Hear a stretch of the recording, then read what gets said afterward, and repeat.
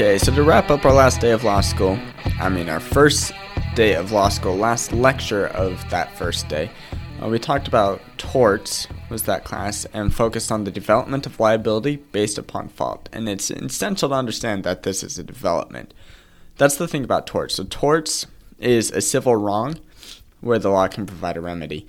So in civil procedure, we talked about the civil procedure.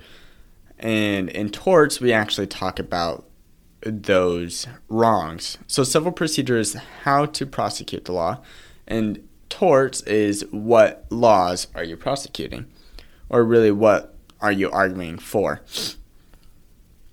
Okay, so there's pretty much every case that you deal with has a tort, from McDonald's, injuries for hot coffee, or personal injury from car accidents, or you got hit in the face with a stick, or anyways, you get the gist. But the purpose of having torts is to find a peaceful way of adjusting the wrongs of injured parties, and it's to dissuade people from participating in wrongful or irresponsible conduct. And another big part of it is into those injuries to the party that was injured, and to restore them to their original state. And obviously, some of those cases, you can't do that. For example, in a life-threatening crash, you could be severely debilitated.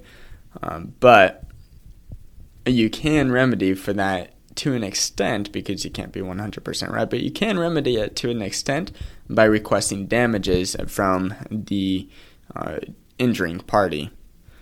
Okay, so for the lecture, we only focused on 3 of these 5 cases. And in fact, we might have only focused on 2. We did only focus on 2.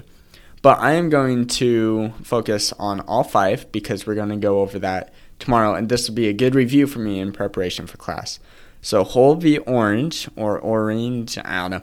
It's a case from 1466. It's a really old case, but we're learning about how torts developed first from trespass to by case to how everything was developed. And Hull is one of the first cases that we can find a record of that talks about liability based upon injuries. Well, we don't get a lot of information about the background info. We don't have the plaintiff, defendant, other than the title of the name, but there's no legislative history background. But we do have a rule where if a person is doing something lawful and accidentally injures another, the injured person may still have a case against them. So what that means is if you are strolling along and you are, let's go for a different example. If you're building a house and you're raising timber to be a part of the house, and one of the timber accidentally, no fault of your own, falls and hits somebody that is passing by or lands on a neighbor house, that neighbor may still have a case against you even though you had no intention of hurting that individual. So there is a possible defense, but in Hull, you actually don't have any defense. Okay, let's go over Weaver v. Ward. And the point of going over these 5 cases is to share how the administrative history, the development history of torts ended up happening, especially for this principle of liability. I guess the principle from Hull that we take away is that there's absolute liability. Despite intention, you're absolutely liable for the damages that are occurred to another individual. And Weaver v. Ward, so this is 1616. It's 100 plus years after Hull. We have Weaver, who's the plaintiff, and Ward, who's the defendant. The facts of this case, Weaver and Ward were skirmishing. So they were part of the military, and a skirmish must have been a phrase for military training. Unintentionally, Ward's musket discharged, and it caused an injury to Weaver. The holding was in favor of the plaintiff on this, where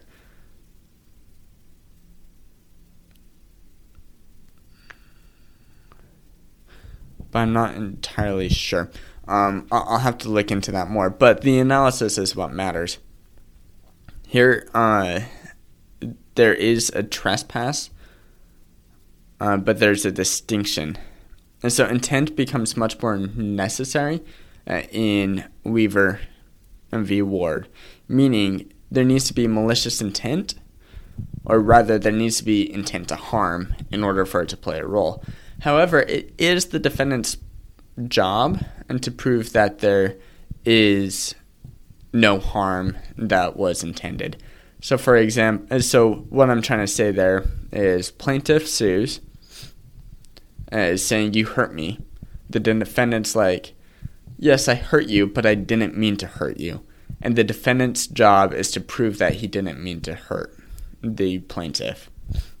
I actually will save the other cases for later, after we talk about it in lecture tomorrow. But we're going to see the development continues. Brown v. Kendall, we're going to talk about Cohen v. Petty, and we're going to talk about Spano versus Perini Corps. And those cases are going to show how the liability and who needs to prove stuff changes, and then quite possibly could come full circle. But we'll talk about that after lecture tomorrow, mostly because I feel like I have it down, but I want to make sure that it's all right before I record it here for later review. Bye. Thank you for listening to this episode of The Law Schoolers. Before I let you go, there are 4 things I want to say. The first thing is, if you enjoyed these episodes and if you enjoyed the website, I would invite you to go and join Law Schoolers Pro. And you can do that by going to lawschoolers.com/join. It's a way for you to support us, but there's also a lot of features there that I think you will enjoy.